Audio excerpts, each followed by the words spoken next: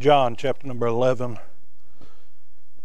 For sake of time, we're going to begin reading in verse number 45. Now, to set the stage for you, Jesus just raised Lazarus from the dead. Okay?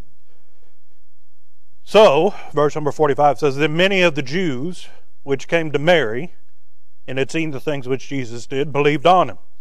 But some of them went their ways to the Pharisees, and told them what things Jesus had done.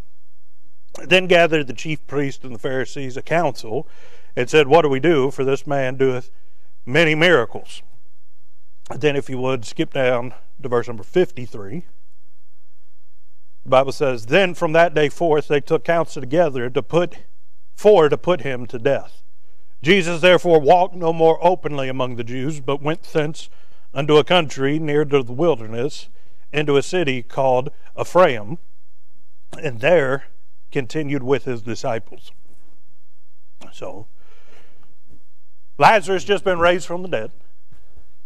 Okay, if you go back and read a little bit further back into the story, Martha came out and met Jesus on the road. Okay, that's where that oft-preached encounter where she accused the Lord, said, Lord, why weren't you here? My brother wouldn't have died. Then Mary heard that Jesus was out on the road, and then she left the house, and she ran out to him.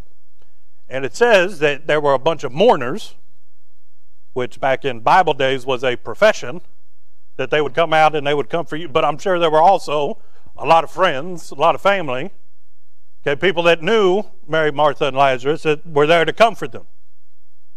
Okay, it says that Mary and all of them people also followed her because they saw her get up in a hurry and take off, and they're like, well, something must be happening. And they're like, well, the person that we're supposed to comfort isn't here no more, so let's go to where they're at. So they got up and they went. Then Jesus tells them, roll back the stone. Martha said, Lord, he stinks. He's been in there for 4 days. And he said, shut up and roll back the stone. That's not what Jesus said. But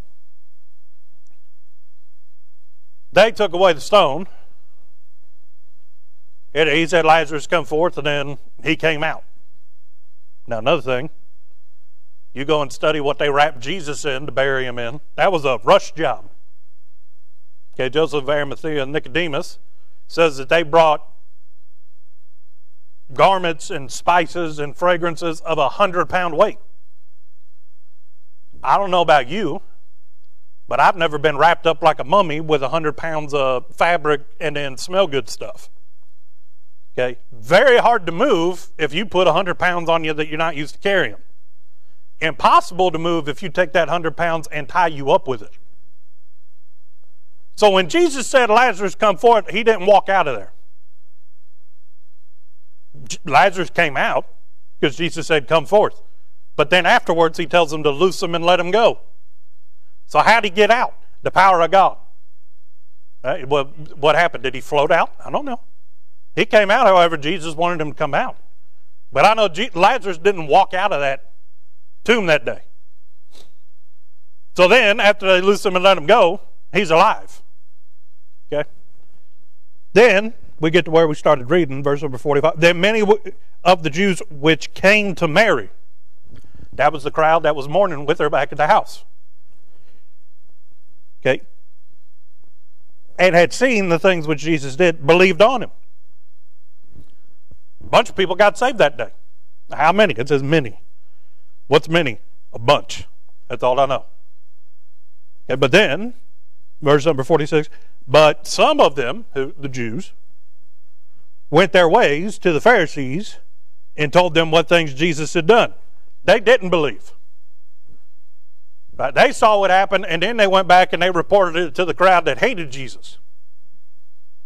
Okay, now we don't have time to, I think it's if you go back 2 chapters, you're going to find a blind man that Jesus spit on the ground, made clay, put the clay on his eyes, told him to go wash in the pool of Siloam. Okay, the Pharisees interrogated that guy. They didn't believe that he was really blind until they brought his parents in, and they're like, yep, that's my son. He's been blind from birth. Then that guy got to testify and talk about prophecies in the Old Testament. And it says that they threw him out of the synagogue. They put him out of the synagogue. That meant he wasn't allowed to come and worship and offer sacrifices no more. Because he said, his name was Jesus. He told me that much. He said, I don't know how he did it. I don't know why he did it. But all I know is that once I was blind, but now I see. Right? And if you read chapter number 11, you're going to find out anybody that professed that Jesus was the Christ, the Pharisees were kicking him out of the synagogue, which back in that day meant that you was an outcast in society. So all those people that believed on Jesus that day, they went away and they knew that the Pharisees weren't going to be happy with them, just like they weren't happy with Jesus. Because they believed that he was the Son of God, the Christ. Okay, well, there were some that said, hey, y'all not going to believe what he did this time. Last chapter, he got angry because he gave a blind man sight. Now he's raising people from the dead again. All right, it wasn't a fluke. He's making this a common occurrence. Okay? Then, if you read down verse 48 down to verse number 52, you find that they've got a plan. And verse number 49 says, and one of them named Caiaphas, being the high priest that same year, said unto them, you know nothing at all, nor consider that it is expedient for us that one man should die for the people, that the whole nation perish not. The Pharisees were convinced that if everybody started believing on Jesus, that the Romans were going to kick the Pharisees out of power, and they was going to kick Herod out of power, and that they's going to come in full martial law and lock everything down. Now you say, what in the world does that mean for, these Pharisees? The only reason they had power is because Rome let them have power. And the only power that they had was because people believed they were the ones that were closer to God than they were and could tell them how to get closer to God. So if everybody starts believing on Jesus, Rome's going to realize nobody's listening to the Pharisees anymore because they don't trust the Pharisees. So why do we need the Pharisees? Would have kicked them out of having positions of authority. Okay, now, none of that would have been relevant. They'd just gotten right with God and believed that Jesus was Christ. But, as a result, it says, verse number 50 is Caiaphas talking. He says that one man should die for the people and that the whole nation perish not. They thought that if everybody gets saved, starts believing that Jesus is Christ, there's going to be some sort of uprising against the Pharisees and against Rome. Go back and listen to what Jesus preached. Jesus preached the man doesn't come to power unless God allows it. Render unto Caesar what's Caesar's. You heard that Wednesday night. Right? God says respect those in authority. In fact, pray for your leaders. Why? Because God ordained it that they should come to power. Right? That's not an optional thing. That's a commandment from God. Pray for those that have the rule over you. And not by accident that they have the rule over you. It's because the will of God allowed it to happen. So they weren't paying attention to what Jesus was preaching. But really, when they say that the whole nation might be saved, what they're talking about is they're trying to save their own skin. They're trying to preserve the way that the political structure had been arranged. Jesus wasn't trying to upset their political structure. Jesus was trying to upset their sin problem. He came seeking to save that which was lost. He didn't come looking for a crown. That'll happen one of these days when he comes back and starts the millennial reign. He wasn't coming to set up his kingdom. He was coming to save those that would believe on him. But they were afraid that he's coming to take their job. So they purposed to put him to death under the reasoning that if one man die, everybody doesn't have to worry about Rome coming in and slaughtering them. Well, just so you know how good their plan was, about 40 years after this, Rome came in and kicked them all out of power anyway. But if we look down in verse number 54, it says, Jesus therefore walked no more openly among the Jews, but went thence unto a country near to the wilderness, into a city called Ephraim, and there continued with his disciples. Because of what the high priests and those that didn't believe on Christ, those Jews that went back and told the Pharisees and the high priest everything that had happened. It says that Jesus walked no more openly among them. From that day until you go to the next chapter, until the Passover feast was come, it says 6 days before the Passover, you find them back at Lazarus' house, there in Bethany. Then from there, that's when he rode into Jerusalem on a colt, and they was throwing down palm leaves, shouting Hosanna. And then you're going to find a few days later, those are the same people that were crying, crucify him, crucify him. Because what they wanted was the Christ to remove Rome's rule over them.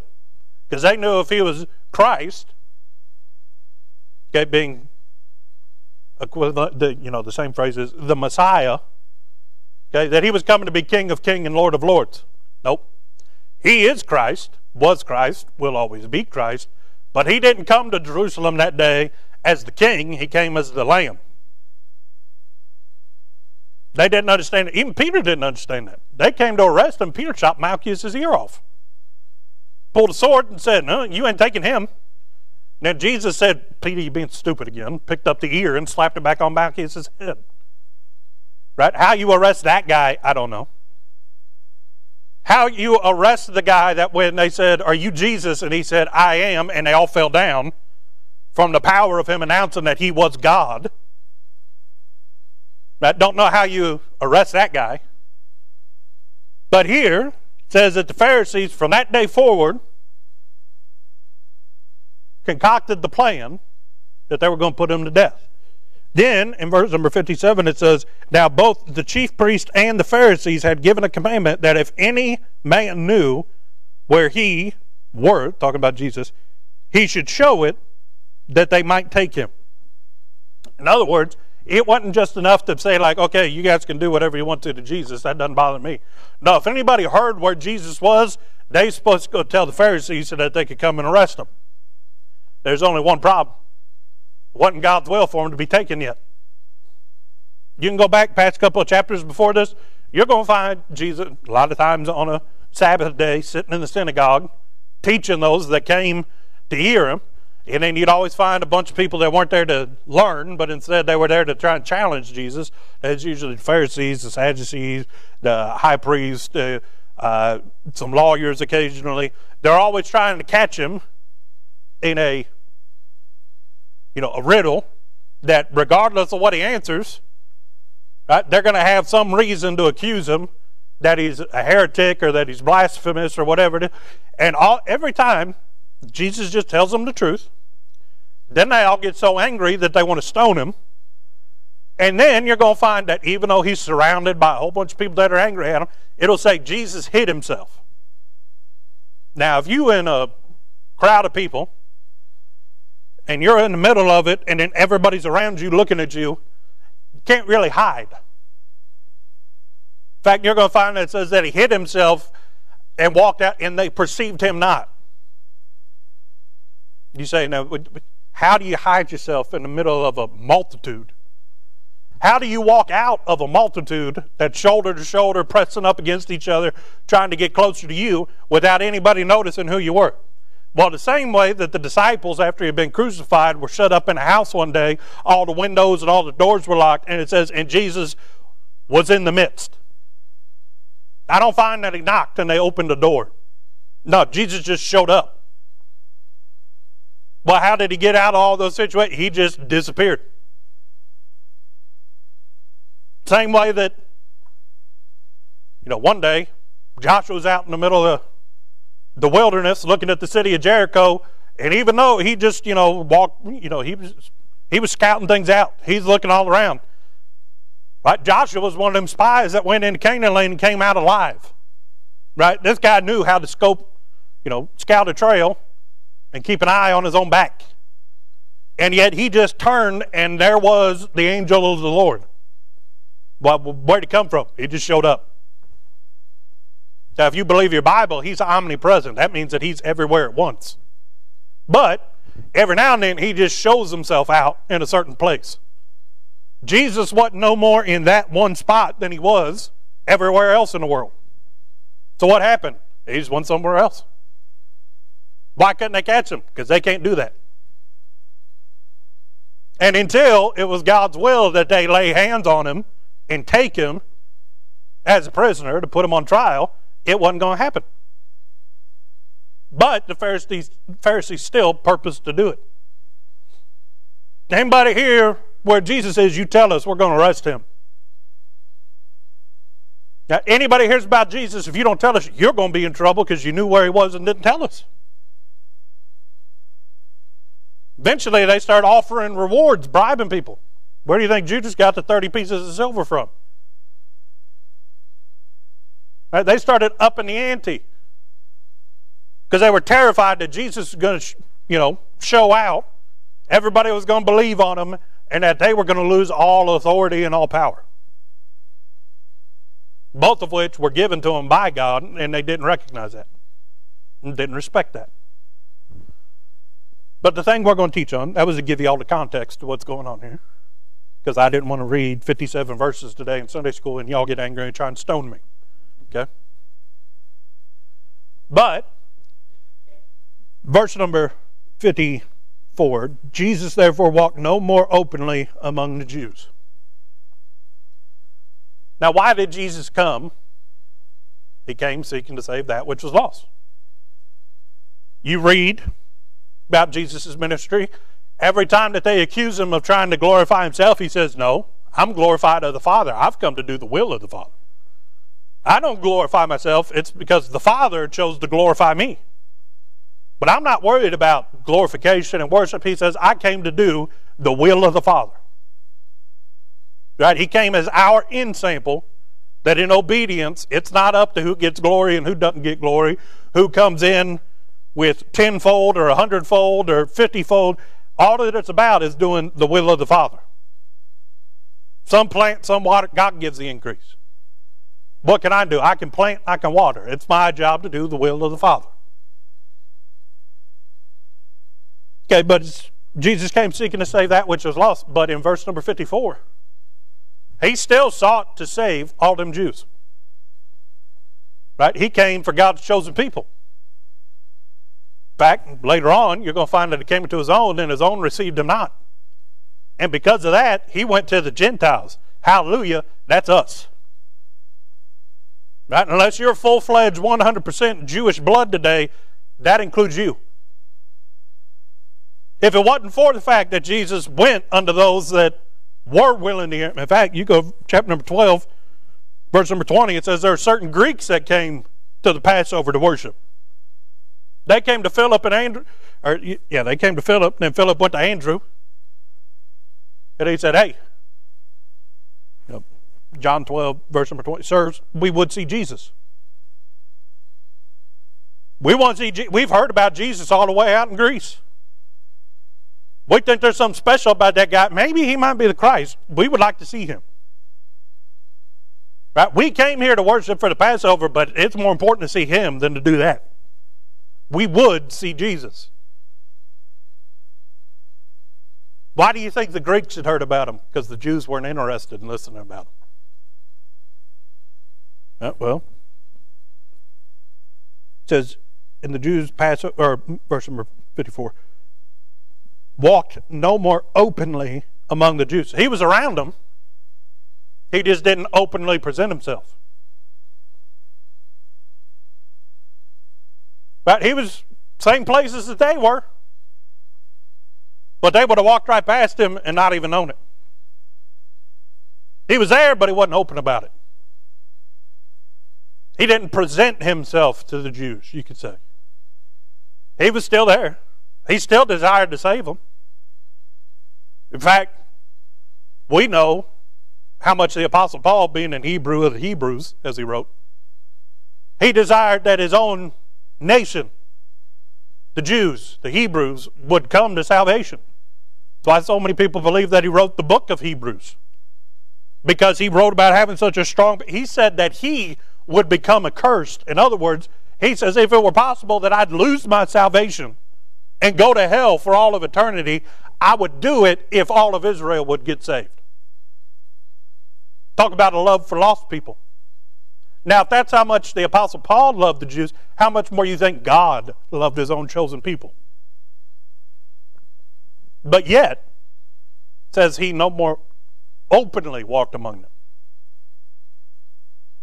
He loved them more than they knew what love was. Right? He suffered the pain. The Bible says that he was tempted in all points, like we are, yet was he without sin. It also says that, he was touched with the feeling of our infirmities. He felt every rejection. He felt every slight and indignation that they threw at him. He felt the rage when they denied who he was to his face after he had just done miracles that only God could do. In fact, that blind man back in chapter number 11, he says, show me one man from the beginning of time that's been able to open blinded eyes. He says, but this man does it. Why, I think he might be of God. And then they tried to shut him up and said that he was insane. And then they called his parents and they're like, no, he's always been blind. I don't know how that guy learned so much about Jesus in such a short time. Maybe he had just been hearing about those people while he was out there begging because he's blind and couldn't work. Maybe he just heard people walking by talking about this man Jesus that they'd heard about. But he knew a whole lot about Jesus, and he started preaching to them Pharisees. They got so angry at him that they kicked him out of the temple. What do you say? Jesus felt every single one of them indignations. Felt every slight, every jab. Every time that they said, ha-ha, we got you. Even though he knew he was right, because he was God. They keep talking about Abraham, and he's like, you think Abraham's special? I knew Abraham before he ever existed. He says, Abraham died, but I was there before Abraham, and I'm still here after Abraham. They were trusting in their lineage, but he says, who do you think picked Abraham to be special? God. Wasn't anything more special about Abraham than anybody else other than the fact that God chose Abraham. He found grace or favor in the eyes of God. Why did you hear the gospel? Because God was still in the grace and favor business. He was still willing to seek to save that which was lost. But it says that he walked no more openly among them. As I was thinking about that, I just want to teach on this morning on some things that will cause Jesus to go away. Things that will cause Jesus to go away. Jesus is still there, but he wasn't open among them. It says he went to Ephraim, which was close to the wilderness. People don't like going to the wilderness. Why? Because it's wild. That's why they call it wilderness. It's wild out there. Things aren't tamed. Roads aren't paved. It's rough terrain. There's thorns and bushes and everything else in the way. When the Bible says that we're supposed to go to the highways and the hedges, it's talking about the wilderness. Talking about them inconvenient places. To bring those to the Master's feast that would be willing to come. But you say, why didn't they go out to see Jesus? Well, one, most of them probably didn't know where he went. But two, John here, who wrote the book of John, the disciple whom Jesus loved, he knew where he went. Why? Because he went with them. It says Jesus walked no more openly among the Jews, but there were some that still stuck close to Jesus. Why did John know where Jesus was? Because he was there with them. Some people, I'm convinced, went out to Ephraim with him. I still believe that while he was out there, close to the wilderness, I believe there were those that were sick that were brought to him. I believe those that needed help sought out Jesus to where he was. But he didn't do it openly among the Jews. In other words, he didn't just walk, go back to the beginning of his ministry. What did he do? He took 70 disciples, he paired them up 2 by 2, and then he sent them into cities wide to proclaim that Jesus was on his way. Guess where all them cities were? Places where Jews were. And some of them did that and then said, well, if he told us to go there, we're just going to go and tell other people too. Why do you think there were all these multitudes everywhere he showed up? Because they knew he was coming. Right? People had prepared the way of the Lord. John had been preaching out in the wilderness for years. Make straight the way of the Lord. He's coming. Then 35 pairs of disciples go running out and they say, hey, he's not just coming, he's on his way. He's already here, but he's headed this way. Right? Great multitudes. I mean, he gets into a boat on one side of a whole sea. Right? I'd understood if it was a pond and he gets into a boat on one side and then he gets off and they're all there waiting on him. No, he sailed across the whole sea. And then he gets off the boat and the same people are there waiting on him. I don't know about you, but in my brain, quickest way between 2 points was a straight line. But yet, he gets on a boat and goes straight across, and they went all the way around and met him there. What he's saying, Brother Jordan, people were pretty serious about getting to where Jesus was. So I believe those that wanted to see where he was, to go and see him, I believe they found him. Just like them Greeks in chapter number 12 that said, hey, I know you're one of his. I want to see Jesus. And they ran it up the chain. But if you wanted to see Jesus, I believe that there's a way for you to see Jesus.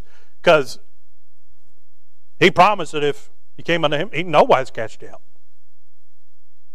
That he's interested in the whosoever's. Right? Even those that had no claim to him. And Jesus, to their face, said, I didn't come here for you. I came here for God's people. What do you find? I still find that they found grace. Why? Because of their faith.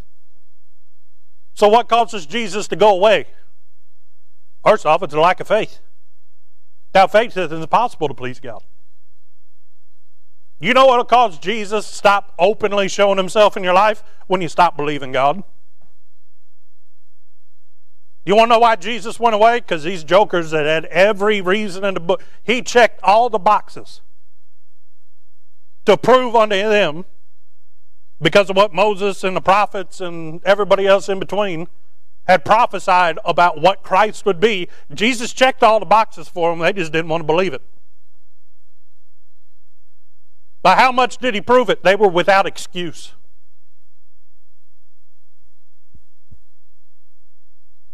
But Jesus came and did things that only God said he could do.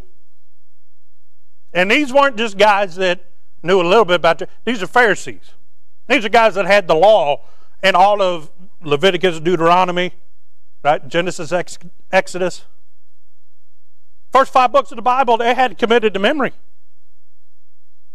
These were guys that devoted themselves to studying what the prophets and Moses had said. If they didn't know, nobody knew. It was their job to know. So when Jesus shows up and starts doing all this, they should have been excited. But instead, they got envious. You can't have faith if you're jealous at the same time.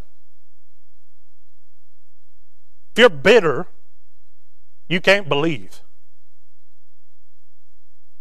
You know who came and found Jesus? Those that were looking for him. Pharisees weren't looking for Jesus because they thought they had it all under control. Back in chapter number 11, one of the Pharisees asked him, essentially, Jesus said he came to make the blind to where they could see and make those that thought they could see realize they were blind. And then the Pharisee asked him, well, am I blind? He said, if you'd have seen, you'd have believed. But because you haven't believed, you're not seeing. Right? He came to confound those. At 12 years old, he goes into the temple, and the priests and the Pharisees, they're like, well, what in the world are you doing here? He says, I'm just showing up at my Father's house. They said, well, what do you know about God? And then he blew their minds. At 12. Right? He hadn't started his earthly ministry yet. They was just asking him questions, and he just gave them the answers. Right? And it turned their world upside down when he was...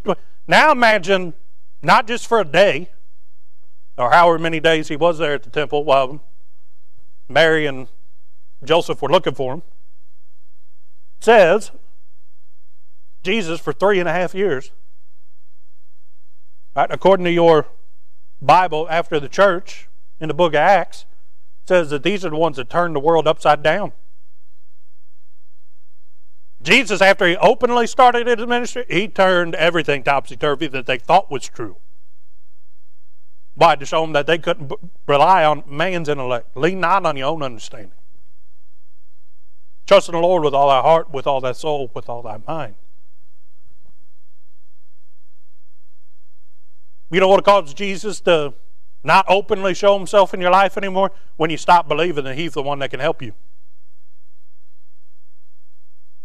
Jesus never rejected any, but if you reject him, he's not going to force himself on you.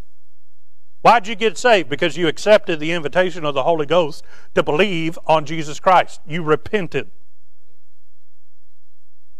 You didn't get saved when you wanted to get saved. You got saved when God was dealing with you about being saved. Well, what do you think after you get saved? How do you think the equation is going to work? It's the exact same.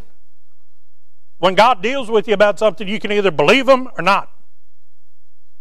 And because he's long-suffering, he may deal with you about something more than once. But eventually there's going to come a time that if you don't believe him, he's not going to openly show himself around your life. That's the danger of becoming backslid. You can go from being backslid to being separated from the presence of God in your life. Not saying that you're not saved. Not saying that the Holy Ghost didn't seal you. Not saying that Jesus went anywhere. I'm just saying that he's not openly working in your life. Why do you think you can have the benefits of sonship without obedience? If you don't believe him, God's not going to do it. If you want to lean on your own understanding, if you don't want to trust the Lord with all thy heart, with all thy soul, with all thy mind, God's just liable to let you do it. You know why the Pharisees didn't believe in Jesus? They didn't think he needed him. They didn't think that Jesus was what they needed. Oh, how wrong they were. But you know why Jesus didn't openly show himself? Because they didn't believe who he was. Or they didn't believe that he was who he said he was. You know why he went away and didn't openly show himself? Because they purposed that they wanted to kill him. And he knew it wasn't the right time. The Father said, they're not going to grab you yet. And instead of provoking them, what did he do? He gave them just what they wanted. But what they wanted was the worst thing that they could have possibly needed. You know what they needed to do? They needed to repent and get right with God and then believe on Jesus. You know what everybody else needed to do? The exact same thing. But why did he go away? Why did he hide himself from them? Because they didn't believe. You want to know why Christians get in such a mess? Because instead of believing and trusting God, just like they have been up until that point, they decide that they're going to do things their way. That's a real good way to get Jesus to go away. When you stop believing that this is the absolute and final authority of your life, Jesus is liable to go away. When you stop believing that God knows best, that God's ways are best, that if anything that we do of ourselves is just going to make a mess of it, Jesus is liable to hide himself. You want to know why so many of these movements and things that have people's names on them that bypass the local church, you want to know why God doesn't use them? Because they don't believe that Jesus is what's important. They believe that it's them that's important. You know what Jesus does? He hides himself. He's still there. He's God. He's everywhere at once. But he just steps back, steps behind that veil, that curtain. He's still just as much a part of you as he was the day that you got saved, but you're not going to see him and you're not going to feel his presence. You know the thing that terrified Job most in the world? That he said himself, he looked to his left, he looked to his right, he looked in front and behind him, and he could not perceive God. He knew God was still there. But see, Job didn't have the indwelling Holy Ghost. Job didn't have salvation like we had. You know why he had always been able to look to the left, the right, the front, or behind him and find where God was? Because God showed him where he was. And Job was terrified of the day that God would just step back and say, Job, can't see me no more. But what Job said, though he slay me, yet will I serve him. I still trust God even though I can't see God. But yet how many Christians walk day in and day out separated from the presence of God, not separated from God, from the presence of God. That they don't have the palpable, right, real relationship with God because they've decided that they're not going to believe what God said to believe. That instead of putting faith in Him, they put faith in a person, or they put faith in people, they put faith in themselves, faith in a preacher. And what's that a real good recipe for? For Jesus to just step back, to not openly show Himself to you. Why would He? You didn't deserve Him to show Himself to you in the first place. The only reason He did it is, again, because He loved you, because of grace and mercy. So why on earth do you think you deserve to see the hand of God in your life afterwards? You don't. But I do know one way to get Him to go away is you got to stop having faith. Well, what's another good recipe? Well, pride. Look at verse number 49. And one of them, named Caiaphas, being the high priest that same year, said unto them, Ye know nothing at all. In other words, he's calling them all stupid. He says, Nor consider that it is expedient for us that one man should die. He goes on to say that one man should die for the people, and then that the nation would be saved. But his true intentions really come out when you start breaking down what he says, Ye know nothing at all, nor consider that it is expedient for us.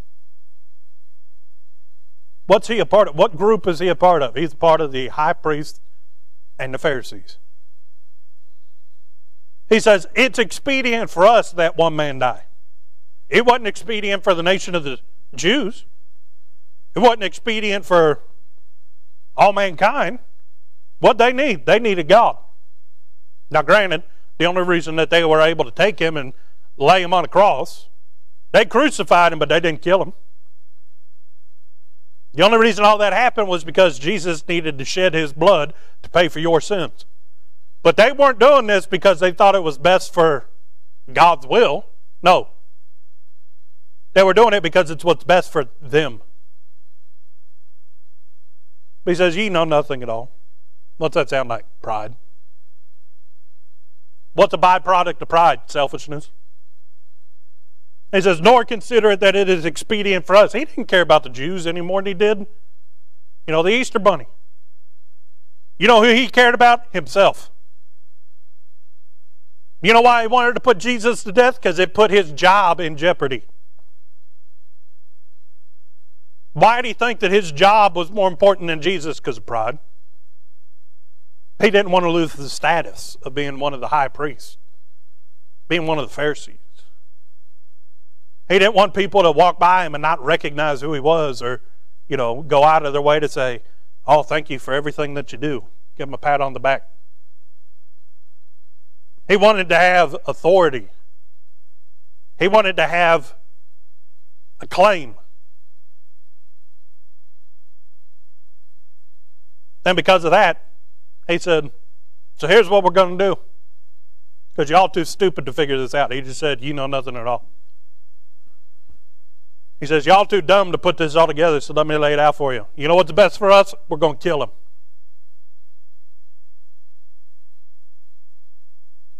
You say, well, that's pretty extreme. Yeah. No more extreme than what people do today in their lives with Jesus. Well, I want to go do that, but I can't do that and go to church at the same time. You know what you're doing? You're killing off Jesus in your life. Well, I want to do that, but I got to give up, a little bit of prayer time. I'm going to have to give up studying my Bible in order to do that. You know what you're doing? You're killing off Jesus in your life. You want to know what's going to cause Jesus to go away? When your pride gets bigger. When you get too big for your britches and you tell God you don't need Him. It's a real good reason to make Jesus go close to the wilderness. To just step back behind the veil. To where you're going to look around and you don't see Him. But here's the thing. Pride will actually make you happy that you don't see Jesus in your life. Because pride understands if Jesus is still showing up, there's going to be a confrontation at some point. Pride don't want confrontation. Pride wants what you want. And it doesn't want to be challenged, and it doesn't want to be corrected. Well, if you can live the way that you want to, and God doesn't chasten you about it, according to the Bible, you're a bastard and not a son. You're not saved. But God, being God, may give you a space of grace to where He'll let you come to yourself. The prodigal son, the father didn't go down there to the hog pen and, whip that younger son and say, you know better than this. Now, according to your Bible, he came to himself. In other words, he realized where he was and where he used to be, and how where he was nowhere close to where he should be. He understood that he deserved to die, so he was going to go back and he was going to beg to be a servant at the Father's house. He didn't want to be a son, he just wanted to be a servant. In other words, he was asking his father to make him a slave because he knew that he didn't deserve to be a son. Why'd that happen? Because the prodigal son knew better, but eventually his pride got humbled. You think it was any accident that he ended up in the hog pen? No, I believe that was the hand of God humbling him. He took his inheritance and he did what he thought was going to make it work out best, and what happened? He lost it all. Be not deceived, God is not mocked. Whatsoever a man soweth, that shall he also reap. But the prodigal came to himself. Father didn't have to show up and say, this is wrong. Prodigal came to that realization on his own. God may give you that opportunity, but he didn't see the Father the whole time. After he left the Father's house, he didn't see him again until he came back. Just because God gives you a space of grace to come to yourself doesn't mean that God's going to be there the whole time poking you in the back of the head saying, this is wrong, this is wrong. You already know it's wrong, but you chose to do it anyway. But there comes a point that God's going to reveal Himself again, and it's going to be with the chastening rod. But you know what causes Him to go away? When you tell Him to go away out of pride. When you tell Him that you're not interested in what He's interested in because of pride. When you say, Lord, I know what's best for my life, He'll say, okay. May not do it the first time or the second time that you say it, but it'll cause Him to go away. Are you still saved? Yep. But you don't have the presence of God in your life. You don't have the power of God in your life. You don't have the relationship with God that your salvation affords you. And you know what that means? You are of all men most miserable. Because you know what's right and you're still doing what you know is wrong. Right, well, you know what else causes Jesus to go away? Look with me down. We're going to pick up again in verse number 51. And this he spake not of himself, but being high priest of that year, he prophesied that Jesus should die for that nation. Well, Jesus did die for the Jews. But it wasn't to make them their own kingdom again. It was to make them the sons of God. It was for them to be saved. That prophecy was true. And not for this nation only, but that he should gather together in one the children of God that were scattered abroad. And from that day forth they took counsel together for to put him to death. You know what's going to cause Jesus to go away? When you stop asking God what you should do. When you start taking the wrong counsel. Who'd they counsel with? People that hated Jesus. Why were they a part of that council? Because they also hated Jesus and they wanted to put him to death. When it says that they took counsel, they laid out plans. They had strategies. We know that they were trying to bribe people. Well, eventually they bribed one of the 12. Right? They bribed a whole lot of people to come and tell them where Jesus was. And I'm sure they got a whole bunch of false reports because people are greedy. But as a result of their counsel, they put a whole lot of plans together. In fact, you go down and read verse number 57, or 56 and 57. They knew the Passover was coming up, and they said, if he's a real follower of God, he's not going to miss the Passover. In other words, they're saying, it's time to get another plan together. Time to lay out some more snares, some more traps. They weren't going to take him until God said that it was time to take him. But it still says that they took counsel to do it. You won't know what will cause Jesus to go away when you stop asking him, when you stop counseling with God, and instead you start counseling with man. The Bible says that there's great wisdom in a multitude of counsel, but sometimes, right, the wisdom that you get is not what it is that you're supposed to do. The wisdom that you get is, oh, that guy's an idiot. I'm not asking him again. But sometimes you get a whole multitude of counsel. There's a lot of wisdom in there. But you know whose opinion matters most? God's. I don't care what you have to say if God said something different. But there are certain things that are not debatable. But we ain't baptizing babies.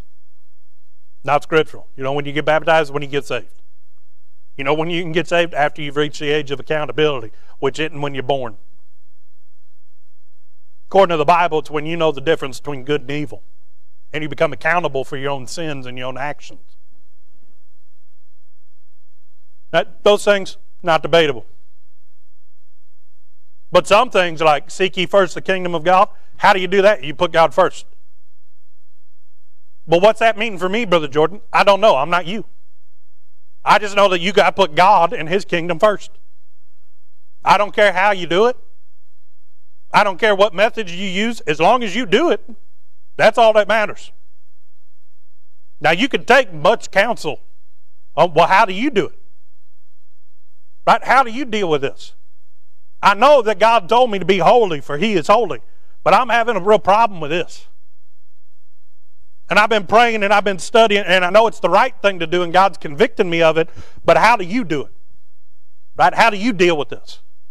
You know what the answer that most people are going to give you is? It's prayer. It's meditating on the things of God.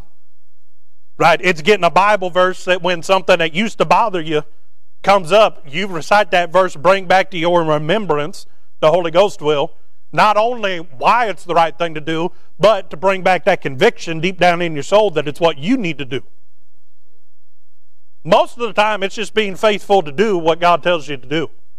It's not always easy, but what it comes down to is you've got to choose to do it.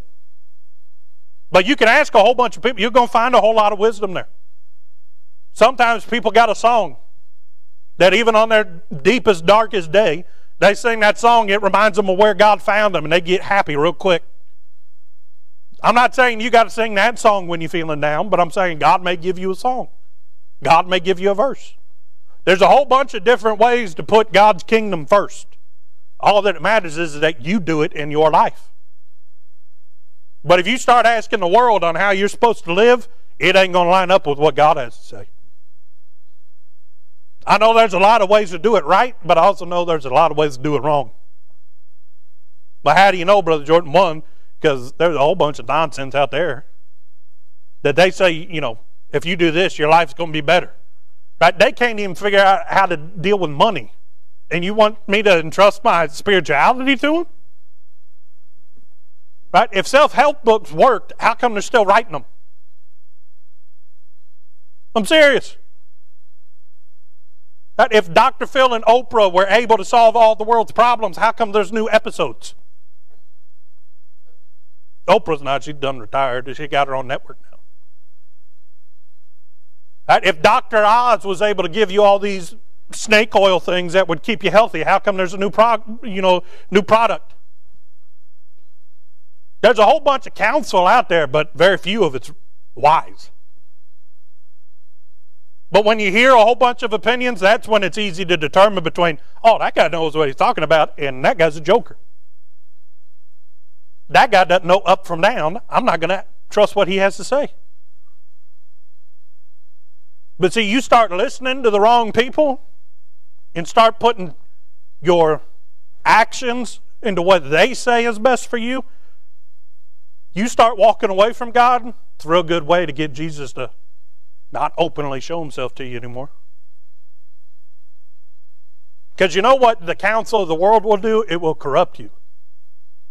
And you know what happens when you become corrupt? You start walking away from man cannot serve two masters. He'll love one and hate the other. You walk away from God, it's a real good way to make Jesus hide himself. It's a real good way to get Jesus to where he won't show himself openly in your life. It ought to terrify us that there's an equation where the outcome is that we won't be able to sense God in our life, see God in our life, or understand what God wants us to do. But according to your Bible, it can happen. And it happens every day. But you want to know the best way to keep Jesus in your life? Seek ye first his kingdom.